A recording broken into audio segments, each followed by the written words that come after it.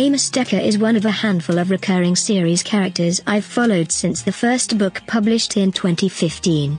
The FBI consultant with perfect recall is back to solve a gruesome murder in a booming North Dakota oil town. A lone hunter discovers the remains of a woman in North Dakota's Badlands. She appears to have had a post-mortem performed on her, reminiscent of those seen on TV shows. The reason why her death merits an FBI investigation becomes rapidly clear when key questions surface about her mysterious past. Little is known about this schoolteacher, where she came from or her true identity.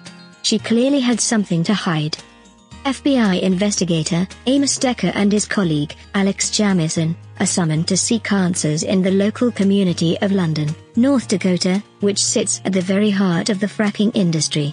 Enriched with oil money, jealousy and a deep-set rivalry lie beneath a veneer of glitz and opulence. Decker soon realizes that the nearby eye in the sky, the Air Force Station, may hold vital clues and that this town holds secrets so explosive they could destabilize the entire country.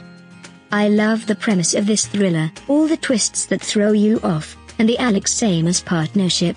It has all the components of a well-executed storyline, characters that are grayer than gray, and a town rife with conspiracies. Will Roby, a mysteriously silent operator, also makes his appearance, who, as I later found out, is another recurring David Baldacci character.